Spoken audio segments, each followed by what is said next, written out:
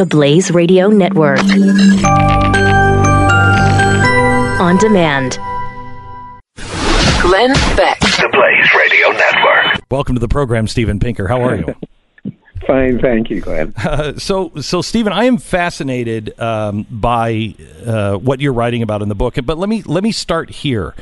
It is, Stu, do you have some of the stats? It is, I'm a catastropher. I'm an optimistic catastrophist. And I see catastrophe everywhere. But I really believe that if we use our brain and we root ourselves in some basic principles, we're going to be okay. I read your book, and you get stats like this. Go ahead. Over the course of the 20th century, Americans became 96% less likely to be killed in a car accident, 88% less likely to be mowed down on the sidewalk, 99% less likely to die in a plane crash, 59% less likely to fall to their deaths, 92% less likely to die by fire, 90% less likely to drown, 92% less likely to be asphyxiated, and 95% less likely to be killed on the job. I just had a guest on last hour said it's harder than ever to accomplish the American dream. And I said, I don't think that's true. Stephen, help us out on that. Start with the positives that are happening. Yes, the most obvious positive is that people worldwide are living longer. You know, for most of human history, a newborn baby could be expected to live on average around 30 years. Today, it's 71 years across the world, and it's more than 80 years in the developed world. So that's a start. It used to be that only a small percentage of people could read or write. Now, 90% of the world's population under the age of 25 can read and write. The number of wars has been decreasing. In fact, when Colombia signed a peace agreement with the FARC guerrillas last year, they brought an end to the last war in the Western Hemisphere. So an entire hemisphere is free of war. In fact, 5/6 of the world is now free of war. The crime rate is down in worldwide, and certainly in the United States. It's half of what it was in the 70s and 80s and early 90s. Global poverty has been decimated, has been slashed. Now less than 10% of the world's population meets the definition of extreme poverty. It used to be 90%, so the percentages have absolutely flipped. We have an additional 8 hours of leisure time just since the 1960s. We, of course, can access the world's culture with a device that we have in our shirt pocket. When I was a student, if you wanted to see a classic movie like Casablanca or The Seventh Seal, you had to wait years for it to be shown at a local repertory theater if you were lucky enough to live in a city that had a repertory theater or on late-night television. Now, any movie you want to see, you can stream on demand. And that's true of art, of music, of culture. Steve, so go ahead. Sorry. Yeah, in area after area, even though it's hard to recognize it when you read the news because the news is about everything that goes wrong. But our lives really have improved. And in a majority of countries, people say they're happier than they were decades ago. So Cleveland Clinic came out last week and they said that no longer is hunger the problem in the world. For the very first time, it's obesity is beating malnutrition. And well, that's certainly true. Yes, it's certainly true in the developed world. And, of course, obesity is a problem, but as problems go, it's a better problem to have. It really is. Yes, it is. Yeah. But I didn't see that anywhere in the news. And all I heard about was how kids killing kids in schools because of guns, how that's just getting out of control. Well, it's there are the fact that there's been improvement doesn't mean that there's perfection, that there's utopia. There are always going to be problems, and we have to deal with problems as they arise in the most intelligent way possible, using data, trying out policies, see what works, learn from our neighbors who've tried out policies, because no one is omniscient, no one knows what's going to work just sitting in the armchair, just from their sheer brain power. None of us is that smart. We've got to let the world tell us what works and what doesn't work, and use the entire world as a laboratory. Look at other countries, see what they've done, look at what different states have done. This is, of course, an old American idea that the states are laboratories. and we should learn from the policies that work. That's kind of a scientific approach to dealing with policy and politics, which I certainly advocate above our current tribal attitude, where each side believes the other side is evil. So that's kind of where I want to go, because your book really is it sets the case out early on about the Enlightenment, and that what we're really losing here is the ability to think and to discuss and to even recognize facts. I don't know if you saw in the news yesterday, but Cambridge Analytica, the people that were trying to manipulate the election, said that facts don't matter anymore. It's all about feeling. Yes, and I mean, and many politicians have sensed that for a while, that the way to mobilize people behind you is to whip up their emotions. I think it's an exaggeration to say that facts don't matter. Pearl Harbor really did happen, and 9/11 happened, and we recognized racial discrimination in the 50s and 60s, and so I think that it's a bit of an exaggeration. We're not living in a total fantasy world, but of course there are demagogues who will manipulate facts. There have always been liars and distorters of facts. And of course, for the health of our democracy, we've got to do everything possible to keep in touch with reality, to minimize the demagoguery where a politician will either defy facts or distort them. And that's what a free press is for, among other things.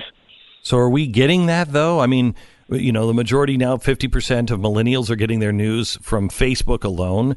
And I don't think nobody is being taught critical thinking, and they're being taught what to think, not how to think. And people I don't think, even understand how to find facts anymore. I agree that we need better critical thinking instruction at every stage of education, but starting young, because cognitive psychologists, and that's my specialty, I'm a cognitive psychologist, have shown that it's very easy to slip into irrationality. The human mind wasn't designed for modern statistics and mathematics and logic. Our mind is designed for small-scale villages and tribes.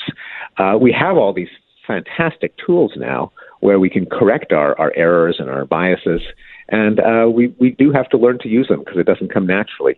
We're left to our own devices. A human being will just think in stereotypes, will generalize from their own experience. We seek evidence that confirms our beliefs and don't pay attention to evidence that disconfirms our beliefs. So there are a lot of ways in which we naturally are irrational, but these are obviously correctable. They must be, because we wouldn't know that they were fallacies unless we had some kind of standard of what's rational to compare them against.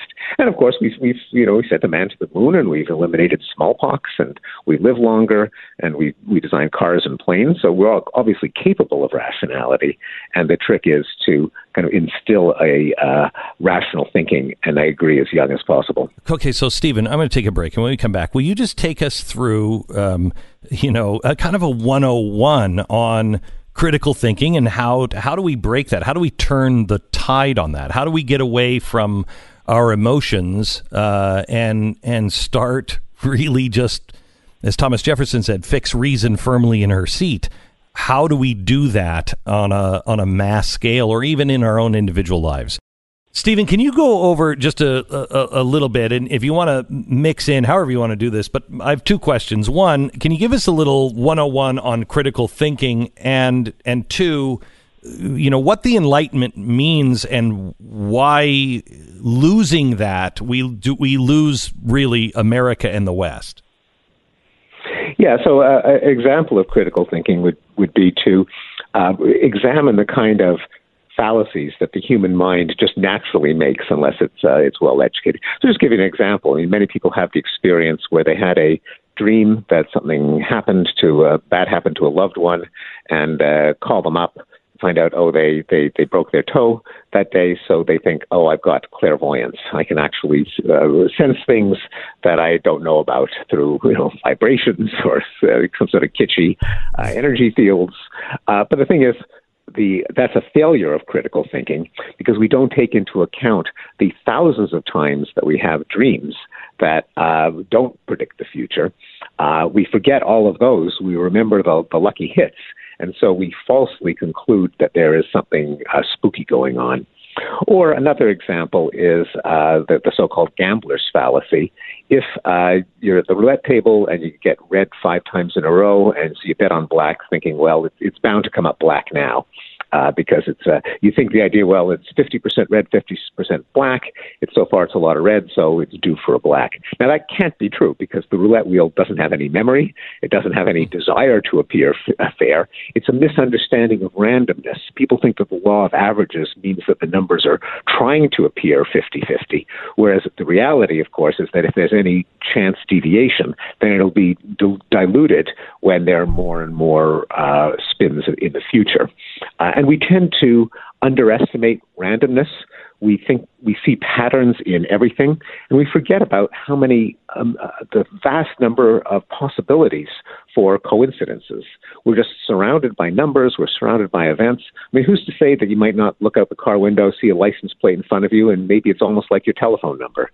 That just is going to happen by the law of averages, but people see deep meanings in them. So critical thinking is to, the point is to teach people to avoid falling into these traps. Also, to recognize that since it feels so good to have your beliefs confirmed, that you feel noble, you feel wise, you feel like your own team, your own tribe is superior. So we concentrate on all of the stories and studies and opinions that back up the opinion that we have in the first place. And we ignore all of the criticisms, the studies that may not come out our way, and get more and more positive about our beliefs. This is another trap that we fall into, and we know it's a trap because we know that people in the past believed things that weren't true. People believed that the world was flat. People believed that racial segregation was just the natural order of things. But how do we break this team thing that we're in now? That we're willing to switch long-held principles because it benefits our team or whatever. How do you hold on to things that are true when they don't work your way, when society is pushing the other direction? Yeah, it's a huge challenge, and I don't have an easy answer. But certainly being aware of the problem is a place to start, just to know that we're all human beings. We all have weaknesses, and one of them is this kind of tribal team thinking. There is a truth out there, and none of us knows it for sure. It's a constant struggle to learn. We can be mistaken, and we should recognize our fallibility and recognize our tendency to fall into supporting whatever is good for the team, which is not necessarily what the truth is. I mean, it's really the attitude and mindset of science. If you're doing science properly, you're letting the world tell you which of your beliefs are true or false. You don't walk in with certainty. Of course, scientists are human, and they do that, but that's why we have debate and argument and peer review, so that no matter how confident you are in your beliefs, if the experiments show that you're wrong, or if there's a flaw in your logic, then there'll be other people who will argue against you. But we need more of that mindset, I think, in the political arena. Steven Pinker is joining us. He's the author of the book Enlightenment Now, which it's an absolute must-read. Can you let's take you through, because you talk about this in the book, that income inequality is not necessarily what we're not thinking it through. It's not necessarily the problem that most people seem to think that it is. Can you take us through that? Yeah, I have a chapter on income inequality because it's something that has increased within rich countries, and people often say, well, how much progress can there really be if we have all this income inequality? And I suggest that the problem is kind of misconceived, that it's not so much inequality that's the problem. But there are other problems. Certainly if the rich can buy elections or just pour money in and have politicians do what's in their interest, that's a problem for democracy. But that's not the same as income inequality. That's a problem with our laws that allow unregulated donations and without transparency. There's also, of course, you do have to be concerned with with kids, with the elderly, with the unlucky, with the sick, at the bottom end of the scale. And I certainly believe in the kind of programs that we have, like Social Security and Earned Income Tax Credit, that, it's almost a dirty word to call it redistribution, but there's a little bit of that, and all countries do it, all wealthy countries. And it really has helped the poor. The poverty rate, taking into account government benefits, has declined. In 1960, about a third of Americans fell below the poverty line when you measure it in terms of after-tax income. Now it's more like 6 or 7%.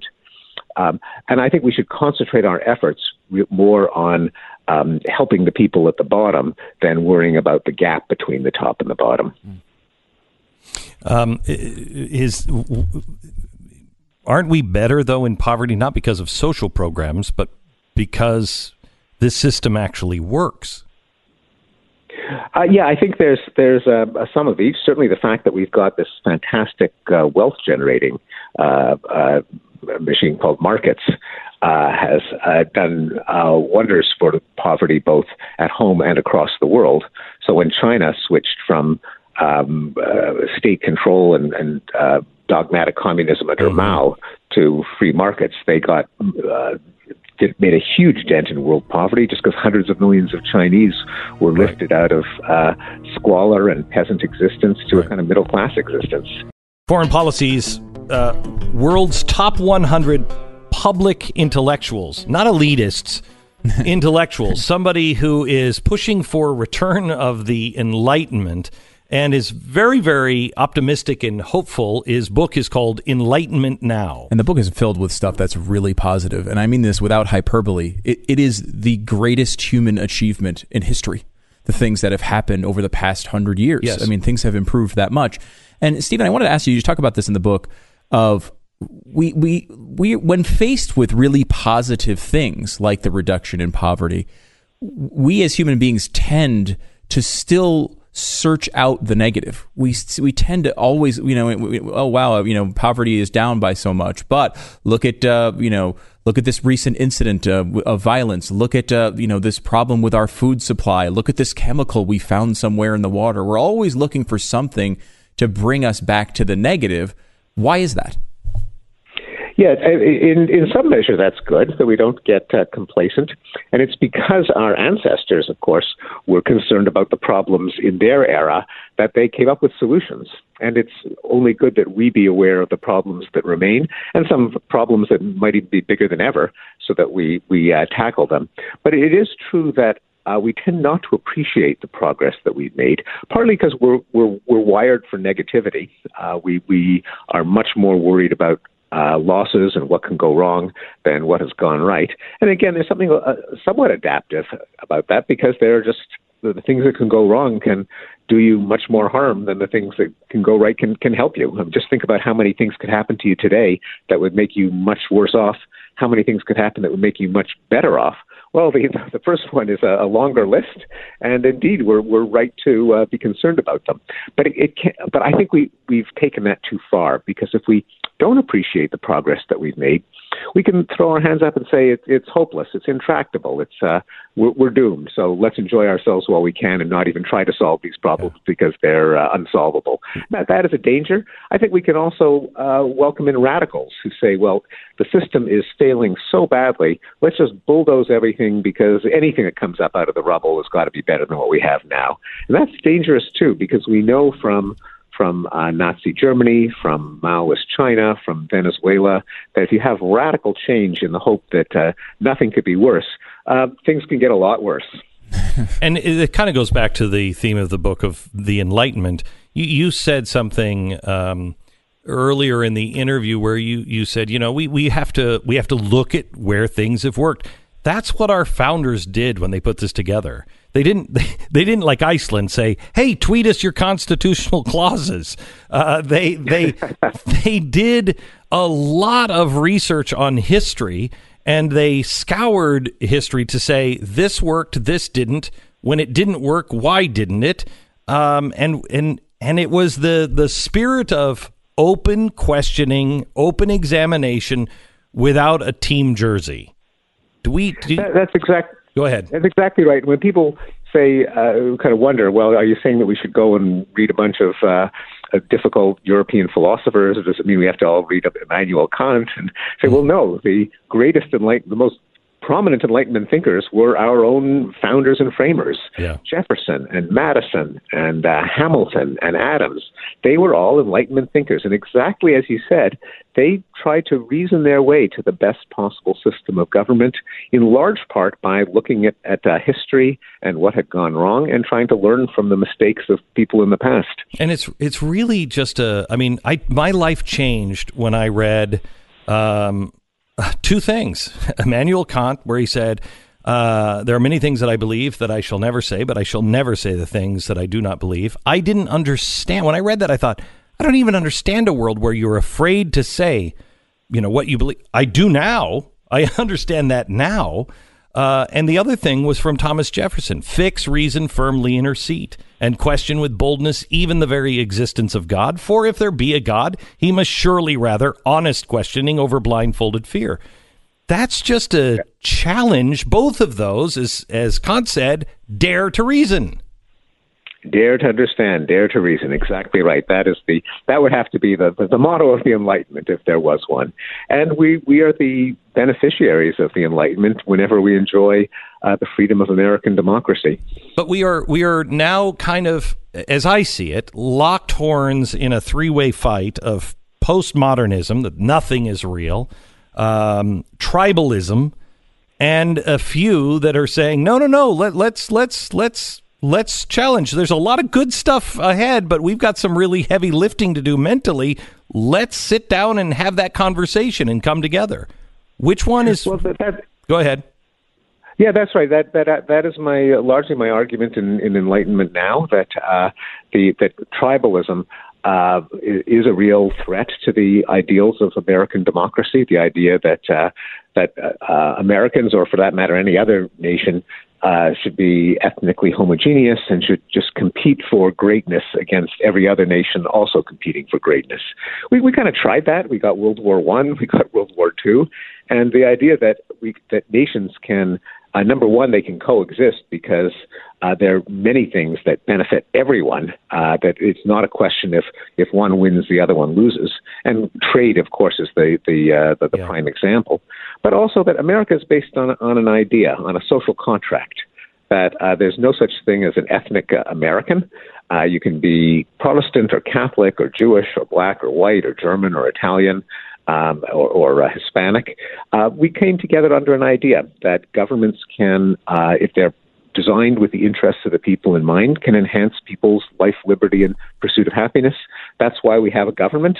And the government is not just a kind of an embodiment of a tribe.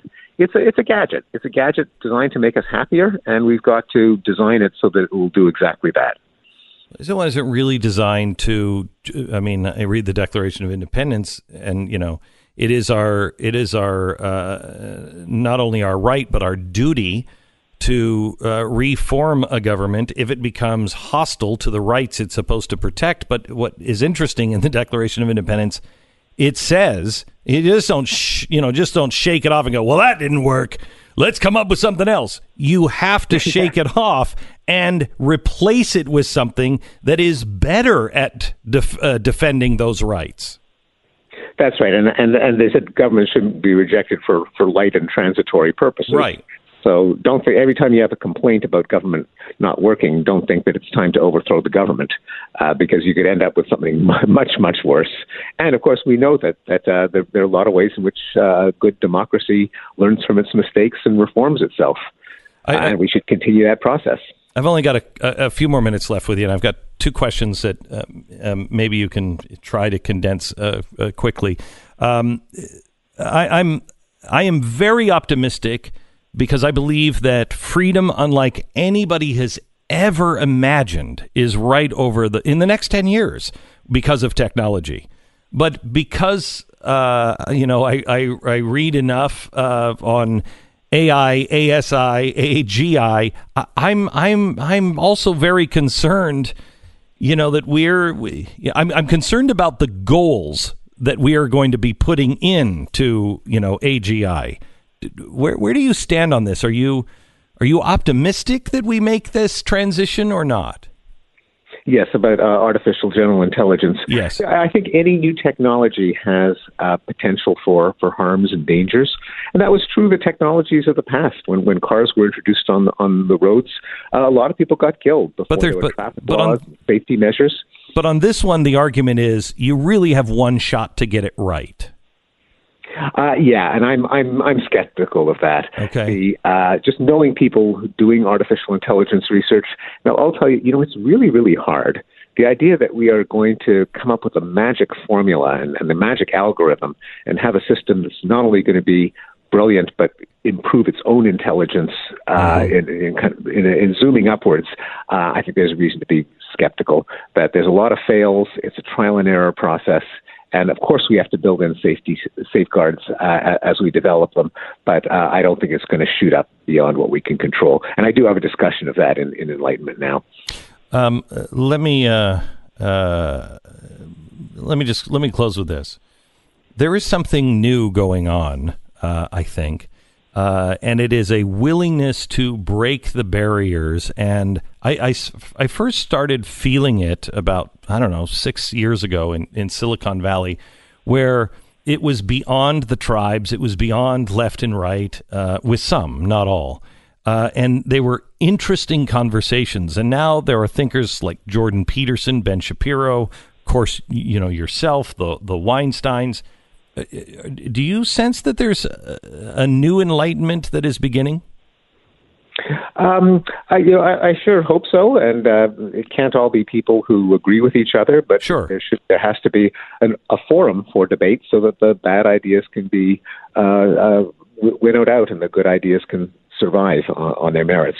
But I do think that there are closed forums in radio, in academia, in government, and if we open them up and have people hear opinions that they're not so used to get out of their comfort zone, then that's essential to further progress.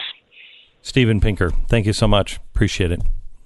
Thanks for having me. You bet. Bye-bye.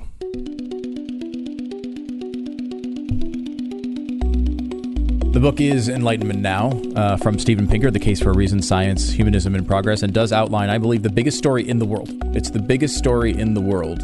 In world history. In world history. It really is, and we never focus on it. This has all happened largely in our lifetimes. In our country. In our country, and it's amazing. My favorite Steven Pinker story, of which I have one before this interview, right, okay. was I was reading The Better Angels of Our Nature, which goes into one big focus of it is talking about how, a lot of people think violence is constantly getting worse. And he, in gruesome detail, goes through how bad things used to be in the world. You'll read it. I read parts of it to my wife, and I would be like, reading it, I'd be like, good heavens, really listen to this. Yeah. And you'd just be like, oh my God, I am really glad. Yeah. Even if I were born in a prison in Mexico today, I'm glad I was born today. Right. Yeah. Exactly. And you really get the sense, it's better. And one of the points he makes, and he goes through in great detail of how we have this idea that we're always afraid of these flamed up wars all over the world. And there's always this constant conflict. And it's, of course, real at some level. But it's actually getting better. Less people are dying in wars now than they have in a very long time. And I kind of just blurted that out on the air one day in a conversation. And when we get fact-checked by these organizations, it's always some conservative thing, and they always beat us up and go crazy on those things. For whatever reason, PolitiFact fact-checked my statement that people are dying less frequently in wars. And again, that was something I got from Steven Pinker. And of course, when you get fact-checked, you're like, crap, did I get something wrong? Yeah. What did I do? Well, they actually fact-checked it with Steven Pinker. They called him up. And they said, hey, is this true, what this idiot on the radio said? And of course, it was true because it came from Steven Pinker's book. So they actually fact-checked my claim with my source. That's funny. And they still only gave me mostly true, which I... Unbelievable. To this day. Unbelievable. He's an amazing writer. So he's a humanist. So he is, especially in that last book, he does not like religion at all. No, he's not a fan. Not a fan. And there's times when he was like, and another thing, marshmallow peeps. And you're like, okay, Stephen, put it out. When he said, we don't all have to agree. We can't all agree with each other. And I really wanted to say, oh, Stephen, you and I don't agree on a lot of stuff. Yeah, but when you can go through an hour interview like that, right? And this has happened with Penn Jillette as well. With you, you totally disagree with Penn Jillette on religion, but if you can talk for an hour like that and sense something sensible and get something out of it, there's no reason you can't talk about those difficult topics with those same people. Well, it's also as Penn and I talk about, we could work hard on solving problems. And it would be, as he says, 30 years before we'd ever get to a place to like, oh, yeah. I mean, there's a lot of stuff that we can solve that we agree on. Glenn Beck. The Blaze Radio Network.